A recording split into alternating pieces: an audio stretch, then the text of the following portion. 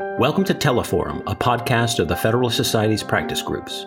I'm Dean Reuter, Vice President, General Counsel, and Director of Practice Groups at the Federalist Society. For exclusive access to live recordings of practice group Teleforum calls, become a Federalist Society member today at fedsoc.org. Welcome to the Federalist Society's virtual event.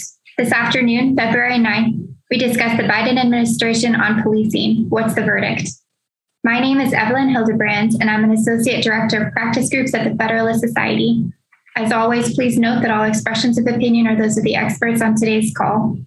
Today, we are fortunate to have an excellent panel moderated by Mr. Mark Levin, whom I'll introduce briefly, and he will then introduce our speakers for this afternoon. Mark is the Chief Policy Counsel for the Council on Criminal Justice, and he is also a Senior Advisor for Right on Crime. He is also a member of the Federalist Society's Criminal Law and Procedure Executive Committee Practice Group, so we're delighted that he can join us this afternoon to moderate the discussion.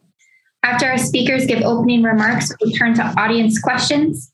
If you have a question, please enter it into the Q&A feature at the bottom of your screen, and we'll handle questions as we can towards the end of the program this afternoon. But you can enter those questions at any time, so please do in the Q&A tab on the bottom of your screen. With that, thank you for being with us today. Mark, the floor is yours. Well, thank you. And I couldn't think of a more timely topic for us to be discussing, given the rise in homicides and certain other types of violent crime, as well as shortages of police officers in many jurisdictions. And really, I think one of the challenges we're facing is to define the federal role in policing, given that there's 18,000 police departments and it's traditionally a local function. And then furthermore, distinguishing between what's the appropriate role for the administration, the executive branch, relative to Congress. And of course, we all know that legislation on policing is stalled and probably won't be acted upon in the near future in Congress. So one of the ways I hope we can kind of frame the discussion, and I'll provide a bit of a introduction on several issues, is to look at areas of continuity and divergence, comparing this administration with the prior administration. And I would like to first introduce our panelists, and then I'll give a brief rundown of where I see some of these areas of continuity and divergence. But first of all, let me introduce Renee Mitchell, and she served in the Sacramento Police Department for 22 years. She's a leading researcher on criminal justice and has published numerous books on this. She's been inducted into the George Mason Evidence-Based Policing Hall of Fame, and she is a head of the Society for Evidence-Based Policing. She's done a great deal of research, including as a Fulbright Police Research Fellow on juvenile gang violence and many other topics, including how police can most appropriately use force and also protect the community while making sure that they use best practices. She's also an expert on crime prevention, and she's doing provides technical assistance to a range of agencies through RTI International. So we're very pleased to welcome Renee Mitchell, and then also Andrew McCarthy, who of course is contributing editor at the National Review, a prolific author. He's also senior fellow at the National Review Institute, a Fox News contributor, and of course, very importantly for this discussion, was chief assistant U.S. attorney in the Southern District of New York, was involved in many important prosecutions, including terrorist leaders, and as part of the war on terror, and including cases connected to the World Trade Center bombing in 1993. He has over 20 years of experience as a prosecutor and has written extensively on policing issues in the National Review, and just about written extensively on everything else, I'll say as well. So let me first, I think folks will find it very interesting to go back and look at an executive order that President Trump issued in June of 2020. It addressed credentialing, decertification, use of force. And so that came, of course, right on the heels of the murder of George Floyd. And the order had some really, I think, notable provisions. It said the Attorney General should only allocate discretionary grant funding from DOJ to law enforcement agencies that have obtained or in the process of obtaining independent credentials from a certified independent credentialing authority by the Attorney General. And actually, I just looked, and what's interesting is there's the federal COPS grant solicitation that went out in the middle of last year, and it referenced this executive order and said that only those that agencies that are in compliance with it could be eligible for the grants. And part of the executive order also dealt with use of force policies, including chokeholds. And it said that that the independent certification body would be required to limit those to where it's necessary to preserve to save the life of the officer involved. So it had some real teeth to it. And then it also said discretionary funding can only be given for agencies that comply with reporting use of force data to the federal government. Currently, only about 27% of agencies report that data to the FBI. So there's a real continuity in many ways between what we're talking about today and, of course, as some of you may have heard, the Biden administration over the last several weeks has kind of been shopping around language for an executive order, and there's really a fair amount of overlap. So one of the things I think as we look back on June 2020, some people might see it as a high watermark because, of course, the policing reform discussion hadn't yet been, I guess, infused with some of the what we've seen in the preceding year and a half, where we've had obviously this increase in violent crime. We've had staffing and morale challenges at police departments, and we've also had we obviously had substantial unrest in that summer of 2020 that preceded. So the June 2020 date, I think, is interesting as we think about how the public perception of this issue has evolved since then. But nonetheless, a lot of states have also acted, and I hope that we'll take a look at that because a state like Utah, for example, has adopted virtually unanimously in their legislature a lot of model policies on officer wellness and training and so forth, use of force. And I actually used those to inform a couple of model policies of the American Legislative Exchange Council that were approved in December of 2021. So the federal government is, by far not the only game in town on this. So just going through a few issue areas that I think where we could perhaps see either continuity or divergence. Spending is certainly one that I think there's continuity. Obviously, we've had a great deal of grant programs, and the administration has proposed to increase those further, particularly as it relates to crime prevention initiatives like focused deterrence and street outreach, as well as just funding more cops. The proposal would be to fund another 2,500 officers, and of course, this goes back to the Clinton administration and some of the 100,000 new cops pledged at that point, and then some of that money wasn't sustained over time. So it's a complicated issue, but there seems to be wide agreement there. One area where we've seen a shift is on pattern and practice investigations. Last year, the Biden administration announced pattern and practice investigations in Phoenix and Louisville, and certainly there have been concerns by critics as it relates to federalism, and I think that that will kind of continue to be an area of controversy. One area of continuity, I think, is the qualified and sovereign immunity issue. And there are actually a few cases at the Supreme Court, Mohamud versus Weicker, where an officer was found by lower courts to have fabricated facts. And the question is whether, a suit can be lodged for money damages despite the Bivens doctrine.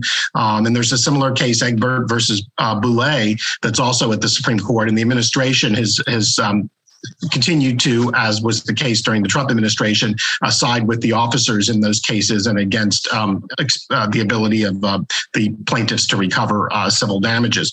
Use of force is another area that is, again, does fall in line to some degree with the executive order that I mentioned from the Trump administration. But there's also been some additional developments. Last year, the Department of Justice announced it had prohibited its officers from using chokeholds and neck restraints except where lethal force is justified. It also discontinued something that's, of course, very timely this week, no-knock raids by its agent unless an officer reasonably believes that announcing entry would endanger the officer or another individual. One notable fact is those internal policies have not been extended to other federal agencies. And as we all know, lots of federal agencies, even the EPA and the Department of Education, have cops, albeit not that many.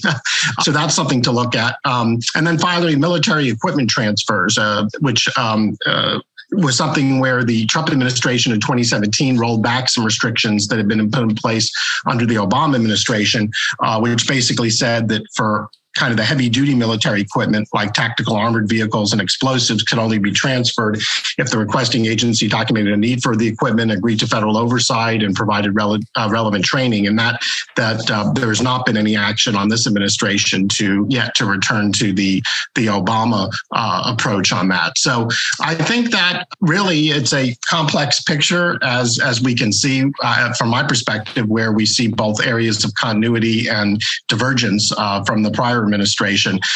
So at this point, I'd like to first turn it over to Renee, and then we'll go to Andrew for their opening comments, and then we'll have time for audience participation. And really, hopefully we'll come away with a better sense not only of what has been done, but also where the administration should go on policing in the coming years. So Renee, thanks very much for joining us. Thanks for having me. And that was a lot. I think I'd have to do a massive checklist to go over every topic. And I definitely don't want to spend 20 minutes on an opening statement. Personally, and this comes from, experience and then looking at the research, what I would like to see and what would be nice to see is to really watch the administration use the research to support the direction that they're moving in. Because what I think we have seen quite a bit of is the pendulum swing back and forth based on, politics of the public or what's happening. And everybody's talking about it right now about how the homicides are on an uptick, and you're going to see the pendulum swing back the other way to be tough on crime. And I think sometimes when politics get in the way of what we know works or what we have good evidence of, that might work for social policy, that might work for helping people move out of poverty, those types of things, it gets distracted by the groups that could use this anecdotal information to drive their view on what should be occurring out in the field. And that was one of the things, if you look all the way back into 1967, when one of, and I'm going to butcher the name because I do it every time, the Katzenbach Commission was put together. If you look at the overview in that outline, they really laid out a good plan for research for developing what is now called the National Institute of Justice. They advocated for every large police department in the country to have a research arm within their department to really be looking at our practices really effective and efficient. And if you think about since 1967 to where we are now, had we been following those things, we might not have had the chokeholds continue for so long. Some of our riot and crowd control processes might not have been still the same way, but there's no funding mechanism to really have the same amount of research that we do in the medical field. And that's where, so for me to try to take everything, that whole big, broad checklist that you threw out there, for me, I think it all could be tied in to a certain extent if you looked at the underlying research for those topics and then let that drive where your funding should go, where your recommendations and your policies should go. And you could probably, just like you said, Mark, where Trump had some things that seem to align with Biden, you could probably really align those things along what the research is really pointing us towards. Oh, yeah. Before we go to Andy, I just was wondering if you, on some of these practice issues, to what degree you see kind of police agencies, many of them have evolved their own policies. And, of course, you've got some that I think there's a number that there's 5,000 or 6,000 agencies that have 5 or less officers. Yeah. So how do you kind of see this, what the best approach is to account for the real heterogeneity of the law enforcement field? Well, I think it might be pushed by more of your private sector versus public policy is always going to push it. But because you have so many small agencies, they're actually looking to groups like Lexipol or LexisNexis, where they are pushing your canned policies out to smaller organizations that don't have the staffing or the administrative support to help them with their policies. And they're just using what is known by the bigger agencies to adopt those to their own organizations. So that's another area where it's not just the government, just like you said, it's other outside factors that are kind of helping groom that and push them towards a best practice, which I always say is just a common practice if you haven't tested it and evaluated it. So I don't know if that actually answered your question, but I think that's kind of where we're headed towards. Sure. And I mean, one of the other things I'm wondering, have you seen any examples where, I mean, the reporting requirements, like to be eligible for federal grants, from a philosophical perspective, it seems fairly unobjectionable. It's an accountability aspect. But from a practical standpoint, if you have a department with a staff of 5 people or something, I don't know if they could go into a cooperative with other, nearby rural departments. Have you seen any collaboration like that, to get kind of economies of scale and also deal with, whether it's a state or a federal grant, kind of some of the paperwork things that just come about? So not yet. And you bring up a really good point, because that is something that we've seen through our research trying to work with agencies within North Carolina. And they were looking at how do you try to evaluate their calls for service? How do you disaggregate what calls should maybe go to the police and what calls could maybe be answered by a non-sworn personnel or a third party outside of the city? Where are the city's responsibilities?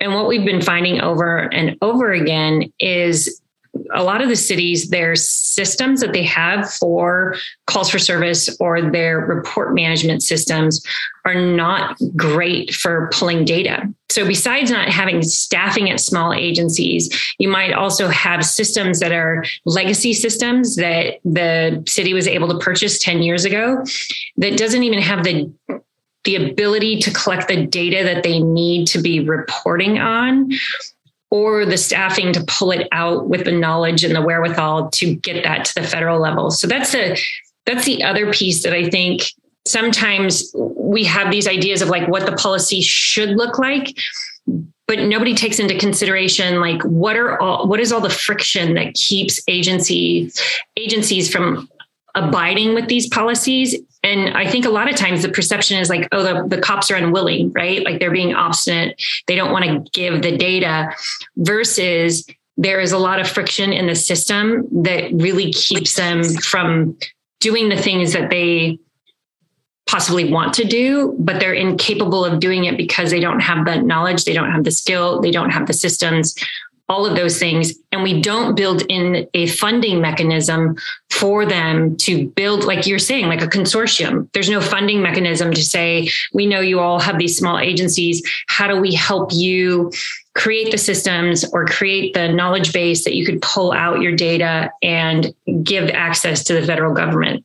Right. And then, of course, the bigger backdrop is, of course, mayors and police chiefs, they want a higher percentage of their officers on the street, not, people sitting at a desk.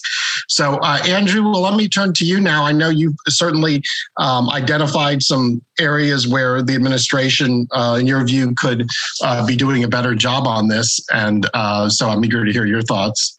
Well, thank you for having me here today. And I want to begin by echoing a lot of what Renee had to say. I think, I was a prosecutor for a very long time, and I happened to be of a conservative bent, but I was a prosecutor in New York City, where my friends and coworkers and colleagues who I investigated and tried cases with were mainly liberal Democrats. So it's dismaying to be in the kind of a thicket that we're in at the moment, because I must say, and I'm not saying this just to try to turn it into something more idyllic than I should, but it really didn't matter, other than like having beers on Friday night. It didn't really matter what people's political bent of mind was. Most of that stuff, all that stuff got checked at the door when you were doing your job. And we really were pretty clinical. And this was my experience also dealing with local district attorneys' offices, as I had to do more over the years. They're pretty clinical and pretty professional about the idea that, the job is to figure out what the facts are and figure out what the law is and apply one to the other. And it really shouldn't matter anymore what the political bent of mind of your prosecutor or police investigator is than, your chiropractor. It shouldn't matter. And where the work is done, as opposed to sometimes in the more airy places where policy is made, people have a real incentive to do things the right way and to use best practices. Now, I think, the problem with policing is it's as human an endeavor as you can imagine, and it's virtually impossible to make antecedent rules for all of the different contingencies that an officer is going to meet on the street.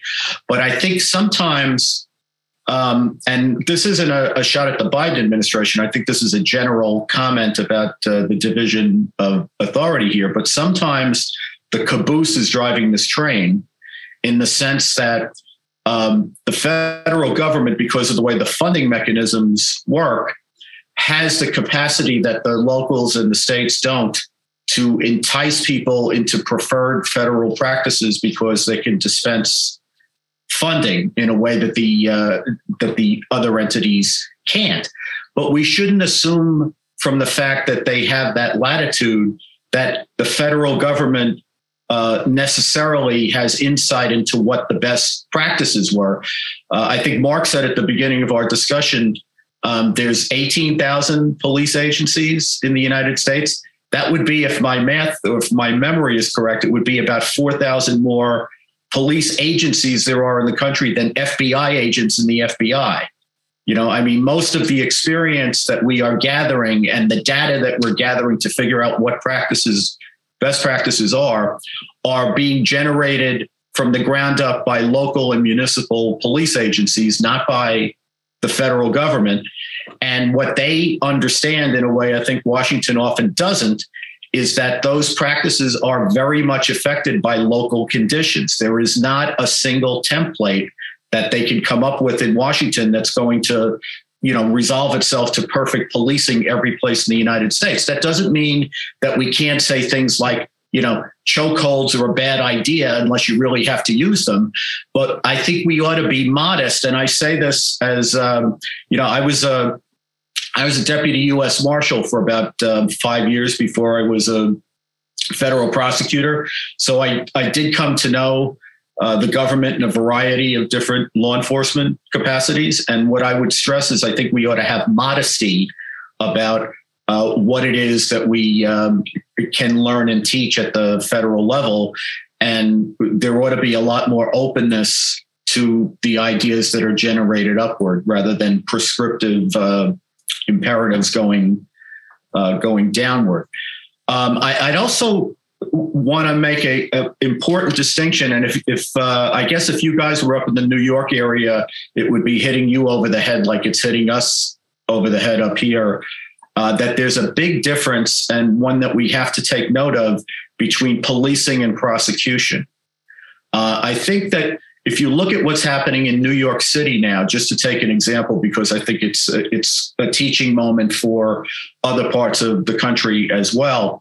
If we can just observe politics for a moment rather than to politicize, I think that Eric Adams distinguished himself from a wide Democratic field in running for mayor by being very aggressive on the idea that crime was the biggest problem in the city right now, and that he, having been a police officer, notwithstanding that he thought as progressive as the most progressive in the race, he felt very importantly that law and order and the projection of law and order was important to have a flourishing society and to do all the things that progressives or anyone else want to do.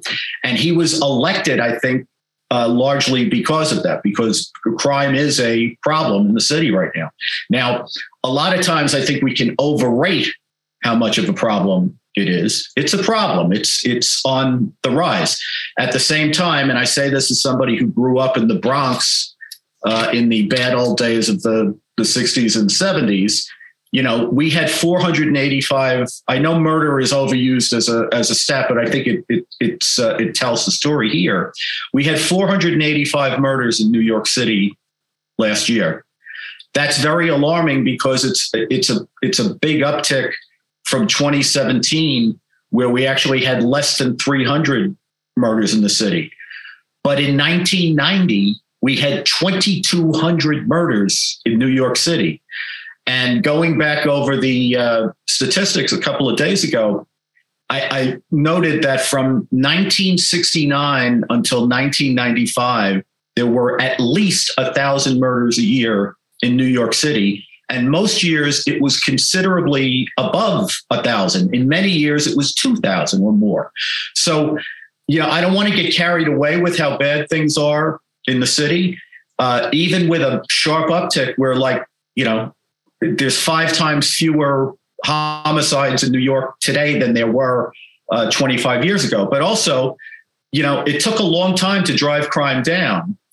And I think we learned a lot of lessons about how to do it, which were not partisan political lessons. They were mainly on the ground practical lessons about being able to mobilize the intelligence that the police collect so that you can dispatch cops to the places where crime is beginning to surge so that it doesn't spike in the first place. And there were obviously, problems with the way that was done. But I don't think you can address the problems and not lose sight of the reality that the best policing is intelligence-based policing. And you obviously have to be cognizant of people's civil rights and put in the protections that have to be put in so that the police have the confidence of their communities. But at the same time, the way you do policing has to be driven by intelligence and data. It can't be driven by political storylines or disparate impact theory or whatever voodoo is popular on whatever particular day. And the reason I mentioned New York City and the distinction between policing and prosecution is what Mayor Adams found when he became Mayor Adams rather than candidate Adams, is that it's nice to be able to choose the chief of police, but the district attorneys are separately elected officials who the mayor doesn't have any control over. And the police and the mayor can be as aggressive as they'd like to be about crime.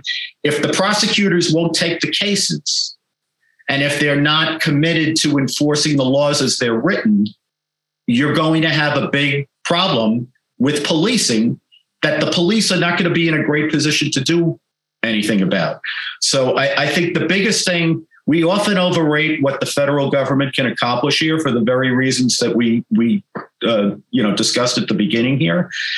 I think the biggest contribution that the Biden administration can make is to encourage prosecutors to prosecute the law and to recreate an ethos where we are actually supportive of police rather than putting them in fear that if they have to use force to arrest someone, it's at least as likely that they'll be prosecuted for criminal assault as whoever it is that they're trying to arrest.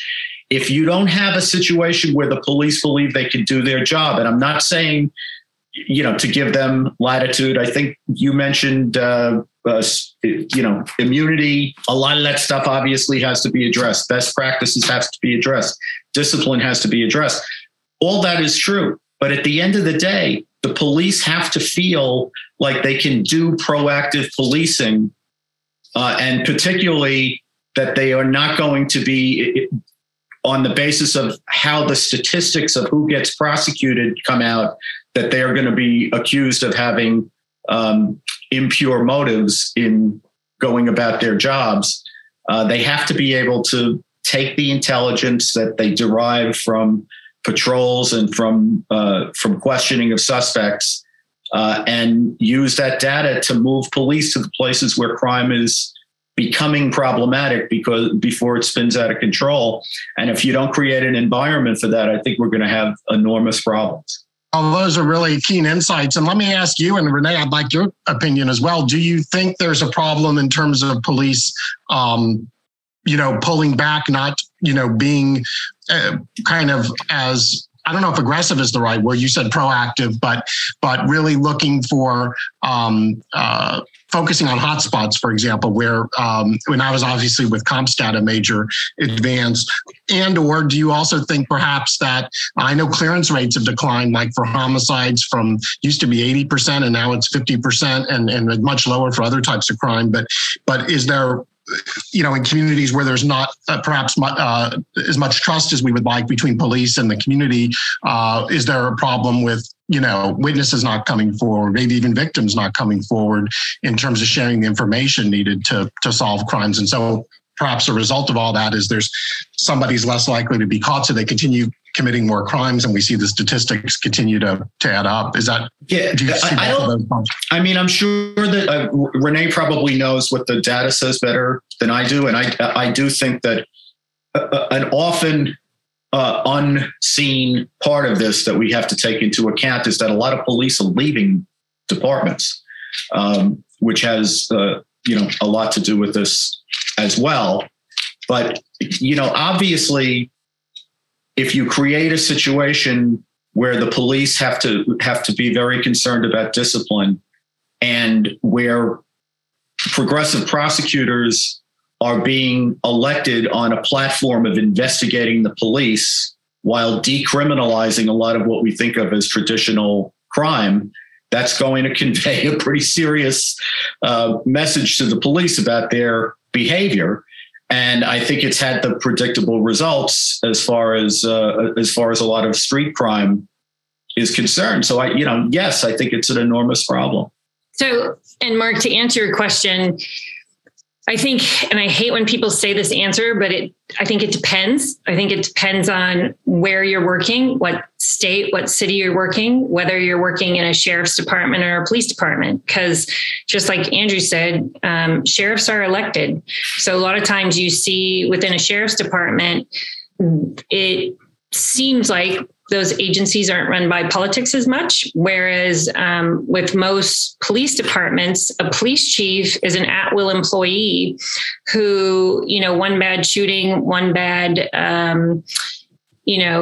officer who has stolen something, behaved inappropriately on duty that the police chief didn't have knowledge about, or any kind of shady business, that could be the end of their career by the very next day. You'll hear police chiefs talk about the fact, especially in California with the retirement system there, they don't want to become police chiefs too young because it's too long of a period of time to make sure that they don't get fired and then end up with no career and no pension. So I think on the part where like people depolice, like I said, I think it depends on the city you're at. And I also believe that most police officers are still trying to do their jobs to the best of their ability with what they've been given. So they're not going to go to a call for service where a citizen has been harmed or victimized in some way and not make an arrest, even if it's going to look bad for them or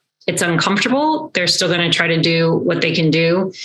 The being proactive, I think that's where your police leadership comes in. Your leadership has to be comfortable with the direction they're taking and be able to explain through data. There's enough evidence-based research out there to be able to say, we're using a focused deterrence approach. We're using hotspot policing, and these are shown to be effective measures without being, biased or discriminatory. But it depends on your leadership. You have to have the leadership within your organization that is comfortable with that and saying, here's why we're doing what we're doing, and to be able to back it up with data and research. But you do see, like Andrew mentioned, you do see the officers leaving. And I think it's because, and it's not, I think people think it's because cops feel like they're not being backed up, like personally. I think it's much more when you watch citizens be victimized over and over and over again because they've gotten rid of bail or misdemeanors aren't going to be prosecuted anymore. And somebody's out within 2 hours and back out stealing cars, and you arrest them and they're back out 2 hours later and still victimizing your community. I think officers get that feeling of like, what am I even doing? Like, I can't even keep my community safe because you're the same person who is on probation that has stolen 3 cars in one night. And and I think that's where like citizens' perception of like, oh my gosh, we can't keep all these people in jail. They have addictions, mental illness, they've had a hard life, and, prison's not the right place. But you also have 3 victims in one night who their livelihoods can have been destroyed because that was their only transportation that they had. They might not have insurance for that vehicle. That was their only way of getting to work. That was their only way of picking up their children.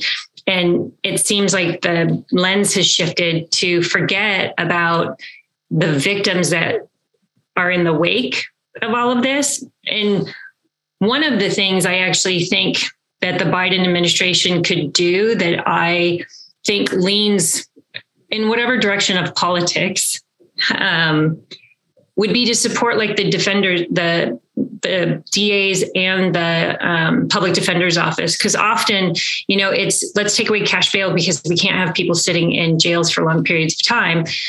But the one thing I have seen in my years as a police officer is you see both DAs and the public defender's office where you're showing up that morning on a case and they're like, I just got this case today.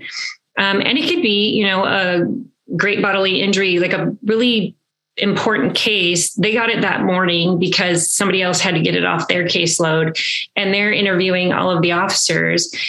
And I assume the same thing's going on for the poor defendant, that they're getting the same kind of treatment of, hey, I just got your case as a public defender because I have 40 other cases behind yours.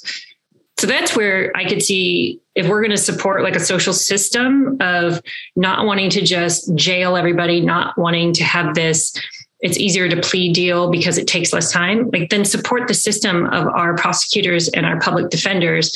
So that way people are really being represented properly and not just shoved through the system. And then, and I'm sorry, I'm taking up so much space. Oh, no. As somebody pointed out in an earlier discussion today, that our criminal justice system is really not a system, right? There are all these pieces that don't connect between the federal, local, state.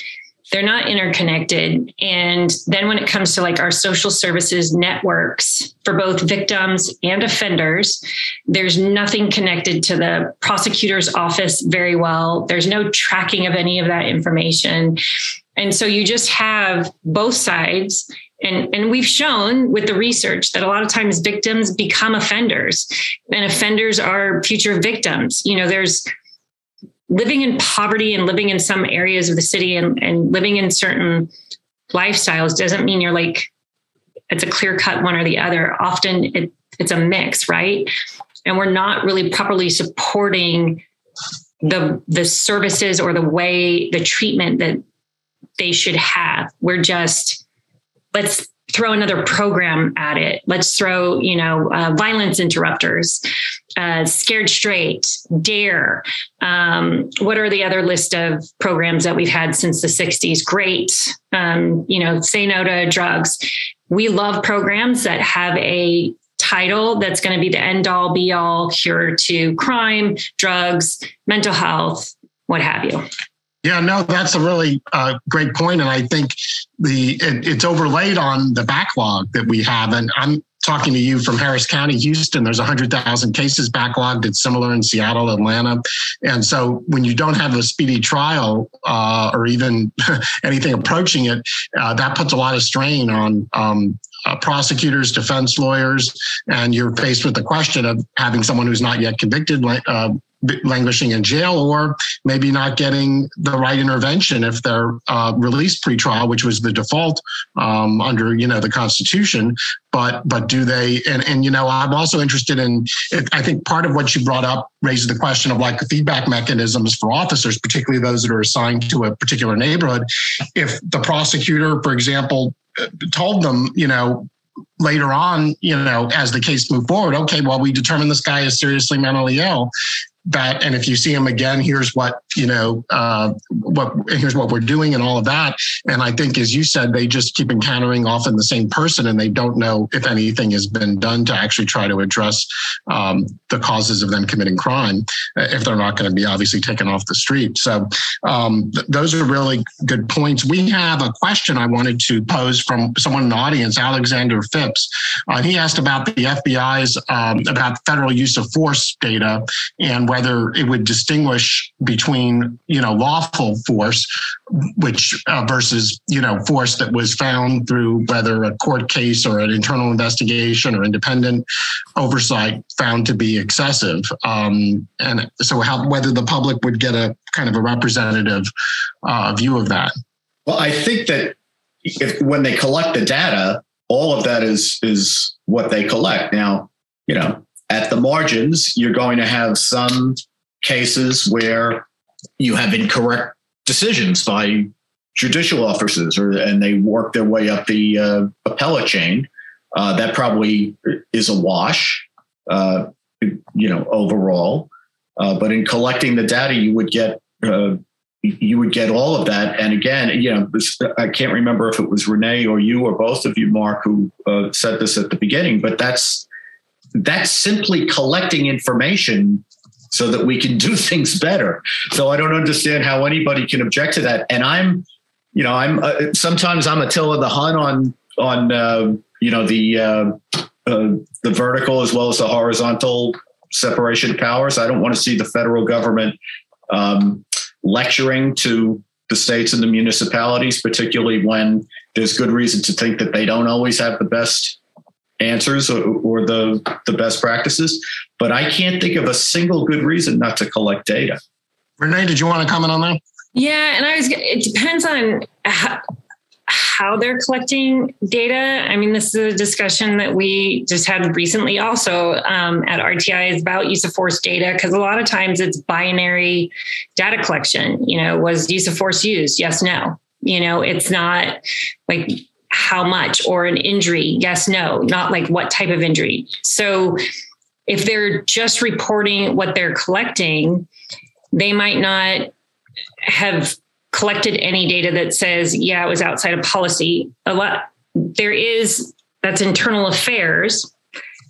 If it's outside of policy, so then that could be protected in some ways that they might not report. And I also wonder, when they're doing the reporting period to the FBI, if you're going to have things like, Andrew, like you mentioned, when it goes to court, if you don't have a decision yet, you're not going back to 2019 to say, let's change these 3 cases that were now found to, that broke the law, because now they finally made their way to court. And we have to go back and say these 3 uses of force broke the law, right? So I think that's why I always say that data is always dirty, because it's never clean, because often, especially with policing, there's things that happen after the fact that actually change a data point. But most people don't have the time nor the parameters set in place to go back to clean their data every year to change data points. So I don't know, like I could see it like out of policy, like maybe collecting that, but that's where like breaking the law, I think you would end up with having to go back to change data to report it. Yeah, that's interesting. And I think one of the things is some of the definitions of certain crimes have changed over time. So when you try to compare a year in the past to the current year, sometimes that creates when the reporting standards have changed.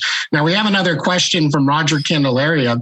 He kind of notes that we talked about 18,000 police departments in the country. I wasn't sure if his question relates to maybe whether some of them should consolidate, or sheriffs and police should consolidate in some areas, or whether, I think he might be talking about whether we have too many federal agencies that have, law enforcement officers. And maybe if they feel like they need an officer, the EPA, to do a raid, they should have to go to the DOJ and say, explain themselves why it's necessary. So I was curious if either of y'all wanted to comment on the idea of there being too many police agencies or agencies with police. Well, I don't think there are too many police agencies. I think that that's sort of spontaneously generated over time. And again, I wouldn't want to have a one size fits all fiddle for who should have one and what the lines of reporting and communication ought to be. I do think that there ought to be clearer lines about what the federal government does. And I worry that, a lot of what the federal government does is duplicative, and a lot of it's leaving on the side things that it ought to be doing, that it's not doing, which could be done by local police. And one of the things for example, to be concrete about it, I covered recently a story out of California, which is really mind-boggling, about what's going on in the train yards in Los Angeles, where it's like the Wild West all over again. And we have these like 19th century style train heists where tens of millions of dollars worth of commodities are being raided out of trains. I think the estimate was at a rate of something like 90 a day,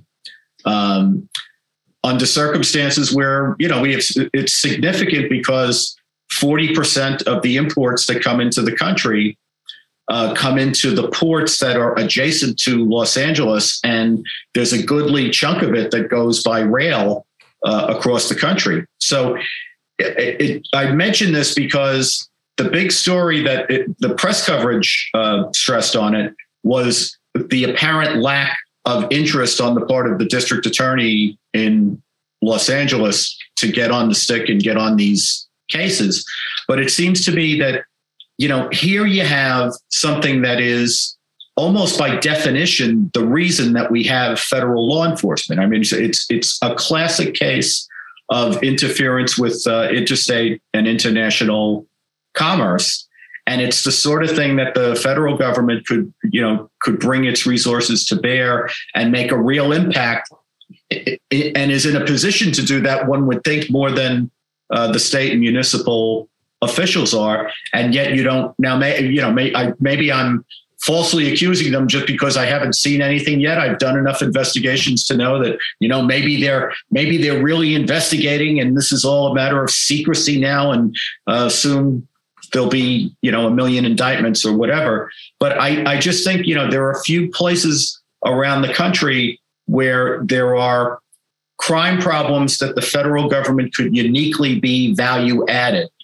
And I worry that a lot of what the federal government does is instead duplicative. Yeah, well, it's interesting. The Union Pacific, the train companies can actually have their own police certified by the state. And I guess it was stated in an article I read that there's only 6 officers between Yuma and California that Union Pacific has. Yeah, but they could. The thing, Mark, though, is they could have 6 or they could have 600. They can't prosecute the cases. If they bring them to the district attorney and the district attorney won't prosecute, or, you said that they have. A couple of minutes ago, you mentioned redefining certain crimes. If armed robbery is now trespass, is that really going to help them a lot? Yeah, and we're not talking about obviously shoplifting, petty theft. I mean, this is serious. I guess at this point, I wanted to just we've got about 10 minutes left. And I do see one question just about there was I think this touches on what you were talking about earlier, Andrew, is just, how somebody was asking how the police can maintain, be above the fray and not be seen as political. And yet obviously police have the right to their opinions, and obviously police unions, for example, get involved in political campaigns. Do you think the image of police, like what you kind of outlined earlier, Andrew, that being objective arbiters of the law and preservers of order, do you think that is still kind of universally, I guess, acknowledged or maintained? Well, it's never been universally acknowledged, right? It's preponderant, and there are times that it's better than other times. And I do think, look, for what it's worth, I think for the most part, the police leave the the jabbering about the political stuff to the union. And in New York, that's always been the case. I imagine in most big cities, it's certainly the case in San Francisco, where it looks like the police union is at war with the district attorney at the moment. But I don't think the cops, like in the day-to-day of the job or the four corners of investigations, are political. I can't say it's never, ever happened. That would be ridiculous. But I think overwhelmingly, the experience of people who are in the system is that they make evidence-based decisions. Now, that doesn't mean that they all have good judgment, and it doesn't mean that they always make the right decisions. But I did not witness, and admittedly, I was a federal prosecutor. I was not dealing. I dealt plenty with the NYPD and local police. And the last 5 years I was in the U.S. Attorney's Office, I ran the satellite office. So I dealt with a lot of municipal police departments in upstate New York. So I do feel like I know enough about this to say that, I've seen a lot of egregious mistakes made, but I can't say that I thought that politics drove, off the top of my head, I can't think of a single time where where there was a big problem, and the problem was that the law enforcement had been politicized. Renee, did you want to address that? Yeah. So, and I agree with you in many ways, Andrew, as far as like individual cases. Where I think policing gets politicized is when it comes to like cities and counties and how they drive what's important to a police department to focus on, or what they say you can't focus on anymore. Right. And that's where I think the politics come in of what your city council is made of. So are you leaning towards social services and, diversion and, approaching it from that direction, or are you leaning more towards sanctions and you want to see this area cleared out? And the shifts happen. And I think the reason why the individual, like prosecutors, cops, I think the reason why we don't feel politicized as an individual is because we all know that pendulum just swings back and forth and back and forth. So over your 30-year career, you're just like, okay, I'm still doing the same job, trying to be effective for my community. And whatever you tell me is my new thing I'm supposed to be focusing on, or the thing I'm not supposed to be focusing on, or the training I'm supposed to be taking, I'm just going to go through those things. And while I am doing those things, I'm still going to try to keep my community safe. I'm still going to try to catch the people that commit crimes. I'm still going to try to be a shoulder for a victim. I'm still going to try to write a good report. So that way, I can make a good case, they, get the appropriate amount of time or whatever. And on the same side, I think you have a ton of cops and prosecutors who, if you handed them the right program that said, hey, we know this works to help offenders not reoffend. We know this works to help victims recover and not have PTSD and not lose days on the job or whatever. I think every prosecutor and every cop, no matter federal, state, or local, would be on board with that. The problem is, I think most of us have seen through the politics, it's just some new program of the day that has usually, I'm making a broad statement, research or data or evidence behind it that's just slapped on. It's adopted from some other agency, and that's what we're forced into. And so that's kind of my different take on it. But I do agree with you, Andrew. When it comes to the day to day, it is about, this is my case. I'm doing the best job I can, and I'm trying to do an unbiased, appropriate, enforcement of the law and supporting my community. Because that's why I think everybody gets into this. There's not a person I know that's gotten into the criminal justice system to, for other reasons other than they think that they could build a better place. Yeah, if I could just respond to that, because I'm glad that you said that. I've over the years talked a lot about the sort of the way this system works, the proper and the improper politics that's applied to it. And I think it's just unavoidable in a system. Let's leave aside whether it's really a system or not, but for simplicity's sake, in a system where prosecutorial and police power is executive, there are going to be policy choices that get made with every new administration. And it's part of the political process. It's what they run on. They do change policy. I was there when, the Reagan guys were in and it was all about organized crime. And then later the Clinton guys come in and it's all about healthcare fraud. And every administration's got its set of priorities. Then all of a sudden something like terrorism happens and the ground shifts beneath you again. The one thing I would say about it, because you're quite right. You're always going to have the pendulum swinging back and forth, and it does cause confusion for the people who are just trying to do the job and keep the community safe. I think the big thing is, as long as the policymakers are really politically accountable, you have some control and some rationality in the system. I think where things break down and you end up with bad policy that you can't dig out of is when there's a disconnect between the people who are making the policy and the people who have to live under whatever the regime is. So if you don't have political accountability, you're lost. And as long as you have it and it's reasonably effective, policy will be better. That's a good point. Yeah, no, that's a very interesting point. And I think, Renee, your point kind of alludes to the pace of change and how that may be or not be aligned with what practitioners can actually implement on the ground. And you think about the education system. If you said overnight, every teacher has to do things totally different from what they've been doing for could have been decades that they've been a teacher. And yet we know we do learn things. We have technological advances, but the pace of change, I think, is something that we really have to fully consider when making decisions. So it looks like we might be approaching our time here, but I really do want to thank both Renee and Andrew and thank our audience for the questions and comments.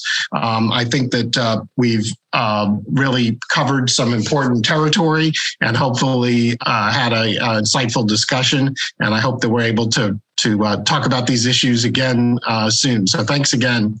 Thanks very much. Thanks for having me. Thanks very much. And on behalf of the Federalist Society, I want to thank our speakers, our moderator, and our audience this afternoon for tuning in and sending in your questions and comments. We welcome listener feedback by email at info@fed-soc.org. Keep an eye on your emails and our website for announcements about upcoming virtual events. And with that, we are adjourned. Thank you.